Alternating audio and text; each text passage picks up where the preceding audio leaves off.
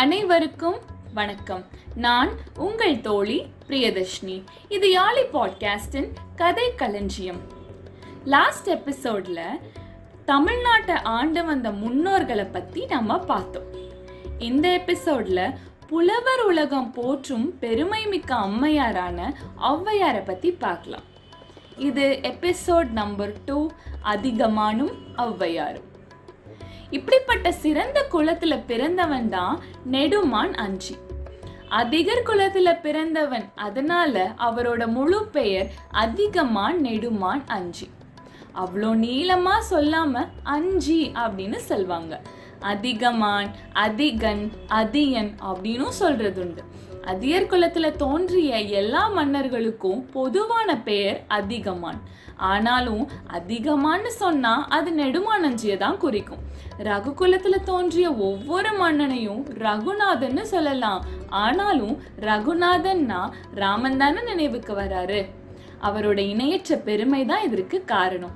அதிகமார் என்ற பொது பெயரும் அது போலவே அஞ்சிக்கு உரிமையா இருந்துச்சு. ஈடும் எடுப்பும் இல்லாதபடி பல திறத்திலும் அவர் சிறந்து விளங்கியதே இதுக்கு காரணமா இருந்துச்சு. தகடூர் என்பது இன்னைக்கு சேலம் மாவட்டத்துல தர்மபுரி என்ற பெயரோடு நிலவுது. அதற்கு தெற்கே 4 மைல் தூரத்துல இன்னும் அதிகமான் கோட்டை என்ற இடம் இருக்குது. இவை யாவும் சேர்ந்த பெரிய பரப்புள்ள இடமே பழங்காலத்துல அதிகமான் இருந்து ஆட்சி நடத்திய தகடூரா இருக்குது. அதிகமான் இளம் பருவத்திலேயே அரசாட்சியை மேற்கொண்டார். துடிப்புள்ள இளமையும் உடல் வன்மையும் உள்ள உறுதியும் உடையவனாக அவர் விளங்கினார். தகடூர் கோட்டையை விரிவுபடுத்தி மிக்க வலிமையாக்கணும் அப்படிங்கிறதுல உறுதியா இருந்தார். புதிய ஊர்களை தான் செங்கோல் ஆட்சிக்குள்ள கொண்டு வந்தார். சிறிய நாடுகளை வச்சு கொண்டு வாழ்ந்த குறுநில மன்னர்கள் கொங்கு நாட்டிலையும் அதற்கு அருகிலும் இருந்தாங்க. அவர்கள பலர் கொடுங்கோளர்களாக தான் இருந்தாங்க. அவர்களால மக்களுக்கு விளைஞ்ச தீங்க உணர்ந்த அதியமான் அப்படிப்பட்டவங்களை போர் செஞ்சு அடக்குனார். இப்படி அவன் தன்னோட இளமை பருவத்துல 7 பேரை அடக்கி அவர் ஆண்ட இடங்களை தம் ஆட்சிக்கு கீழே கொண்டு வந்தான். அவங்க ஏந்தி இருந்த 7 கொடியையும் தம் கொடிகளா பிடிச்சு தாம் பெற்ற வெற்றிய கொண்டாடுனாங்க. இளமையில அரசாட்சியை மேற்கொண்டதுனால அவனுக்கு ஊக்கமும் தன் நாட்டை விரிவாக்கணும் அப்படிங்கிற ஆர்வமும் இருந்துச்சு. அதனால ஒவ்வொரு குறுநில மன்னனாக அடக்கி வந்தாரு. அந்த காலத்துல எப்போதும் போரை பற்றிய சிந்தனை மட்டுமே அவருக்கு இருந்துச்சு. அவனுடைய வீரத்தை மக்கள் பாராட்டி வந்தாங்க. புலவர்கள் அவனை பார்க்க வந்தாங்க. அவர்களிடம் பெருமதிப்பு வச்சு பழகினார். அதியமான் போர் சம்பந்தமா தன்னோட படை தலைவர்களுடன் ஆலோசனையில ஈடுபட்டிருந்தா அவரை பார்க்கவே முடியாது. ஒரு நில மனதோட மேல செய்ய வேண்டிய வினைகளை பற்றி ஆராய்ஞ்சு கொண்டுட்டே இருப்பார். அவனுடைய வீர சிறப்பும் புலவர்களை ஆதரித்து பரிசில் தரும் கொடை புகழும் தமிழ்நாட்டுல மெல்ல பரவி வந்துச்சு. நாளடைவுல பல புலவர்கள் அவன் கிட்ட வந்து பாடி பரிசு பெற்று போனாங்க. தமிழ்நாட்டு புலவர்ல பெண்பாளர் பலர் இருந்தாங்க. அவர்கள மிக சிறப்பு பெற்றவர் ஔவையார். அவர் நல்லவர்களா எங்க இருந்தாலும் சென்று போய் கண்டு நட்புரிமை பூண்டு பாராட்டி மகிழ்வாங்க. அவங்களுக்கு வேண்டிய நல்லுரை கூறி மேலும் நற்செயல்களை செய்யும்படி சொல்லுவாங்க. அவங்க காதுல அதிகமானுடைய புகழ் விழுந்துச்சு. இளையவனா இருந்தாலும் பெருந்தன்மையும் கொடையும் வீரமும் உடையவன் அப்படின்னு புலவர்கள் பாராட்டுவதை அவங்க காதால கேட்டாங்க. அப்படின்னா நாமும் அவனை போய் பார்த்து வரலாம் அப்படின்னு புறப்பட்டாங்க. பல நாள் நடந்து தகடூரை போய் சேர்ந்தடைஞ்சாங்க. அப்போ அதிகமான் யாரோ சிற்றரசன் மீது படையெடுத்து போர் செய்வதற்குரிய ஏற்பாடை செஞ்சு கொண்டிருந்தான். அமைச்சரோடும் படைத்தலைவரோடும் தனியே இருந்து ஆலோசனை செஞ்சு கொண்டிருந்தான். அந்த சமயத்துல ஔவையார் அங்க போய் சேர்ந்தாங்க. அப்பெருமாட்டிய கண்ட அரண்மனை அதிகாரி ஒருவர், நீங்க யாருமா அப்படின்னு கேட்டார். நான் ஔவை என்னும் பெயரை உடையவள் அப்படின்னு சொன்னாங்க. அதிகாரி அதை கேட்ட உடனே திடுக்கிட்டு போயிட்டார். ஔவையாரோட பெருமையை கேள்வி வாயிலாக நான் உணர்ந்திருக்கேன். அந்த புலமை செறிந்த பிராட்டியின் பெருமையை தமிழுலகம் முழுவதுமே நன்கு அறிஞ்சிருந்துச்சு. அப்படி இருக்க அதியமான் அரண்மனை அதிகாரி தெரிந்து கொண்டிருந்ததுல வியப்பொன்னும் இல்லையே. அவர் கையை குவிச்சு ஔவையார தொழுதாங்க. ஏதேனும் சிறிது உணவு சாப்பிட்றீங்களா அப்படின்னு கேட்டாங்க. ஐயா, அதியமான காண வேணும்னு நான் வெகு தொலைவுல இருந்து வரேன். அந்த மன்னனை கண்ட பிறகுதான் உணவு முதலியவற்றை எல்லாம் கவனிக்கணும். அவரை பார்க்க முடியும்ல அப்படின்னு கேட்டாங்க. அதிகாரியோ தர்ம சங்கடத்துல அகப்பட்டு போயிட்டாரு. அதிகமாக தனியா இருந்து ஆலோசனை செய்யும் போது யாரும் அங்க போகக்கூடாது. எந்த வேலையானாலும் அவனுடைய ஆலோசனை முடிஞ்ச பிறகுதான் போகணும். ஆனா இப்போ வந்திருப்பவரோ புலவர் உலகம் போற்றும் பொற்புடைய அம்மையார். அவருடைய வருகைய மன்னனுக்கு சொல்லாம இருந்தா அவரை அவமதிப்பதாகுமே. இப்படி சிக்கலான நிலையில அகப்பட்டு திண்டாடினாரு அதிகாரி. இதோ மன்னர் வந்துருவார் அம்மையாரே, சற்றே பொறுத்துருங்க அப்படின்னு சொன்னாரு. வெளியே போயிருக்கிறான்னு ஈஸியா சொல்லிடலாம். ஆனா பேரறிவுடைய அந்த மூதாட்டியிடம் பொய் சொல்லும்போது அவருக்கு அந்த துணிவு வரல. கொஞ்ச நேரம் ஆச்சு. அதிகமான் வெளியே வரல. அதிகாரி புழுவா துடிச்சு போனார். நான் வந்ததை போய் சொன்னீங்களா இல்லையா அப்படின்னு ஔவையார் கேட்டார். அதிகாரி உள்ள போயிட்டு திருப்பி வெளியே வந்தார். வந்துருவார் அம்மையாரே அப்படின்னு சொன்னாங்க.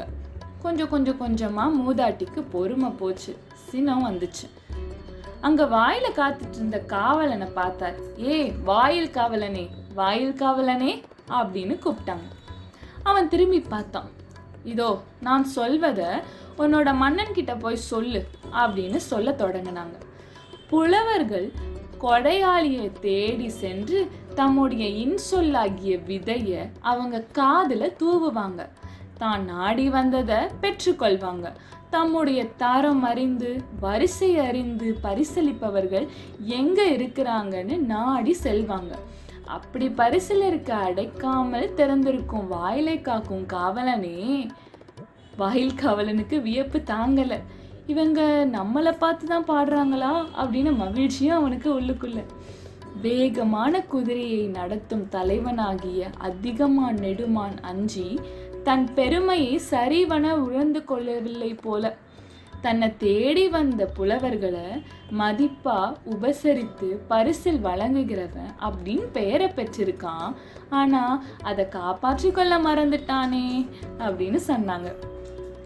நீங்க என்னம்மா சொல்றீங்க அப்படின்னு வாயில் காவலன் ஒன்னும் புரியாத நிலைமையில கேட்டான். அவன் என்ன கூட அறிந்து கொள்ளல போலும். வறுமையால வாடி பிச்சை கேட்க வந்திருக்கேன் அப்படின்னு நினைச்சிட்டானோ. சிறிது நேரம் புலமை பிராட்டியார் சிந்திச்சாங்க. மறுபடியும் தொடர்ந்து பேசினாங்க. அறிவுடையோரும் புகழுடையோரும் ஒரு காலத்துல தோன்றி மறைஞ்சு போய் விடுறாங்க அப்படின்னு இல்ல. உலகம் சூனியமாகி போய்விடல. அதனால இந்த இடத்த விட்டா எத்தனையோ இடங்கள் இருக்குது. வளர்ந்து செறிந்த மரங்கள் கொண்ட காட்டுல கோடாரிய கொண்டு போகும் தச்சனுக்கு மரத்துக்கா பஞ்சம். இன்னொரு அழகான லைன் பாருங்களேன். வளர்ந்து செறிந்த மரங்கள் கொண்ட காட்டுல கோடாரிய கொண்டு போகும் தச்சனுக்கு மரத்துக்கா பஞ்சம். உலகமாவும் அது போலதான். எந்த திசையும் சென்றாலும் அங்க எங்களுக்கு சோறு கிடைக்கும்.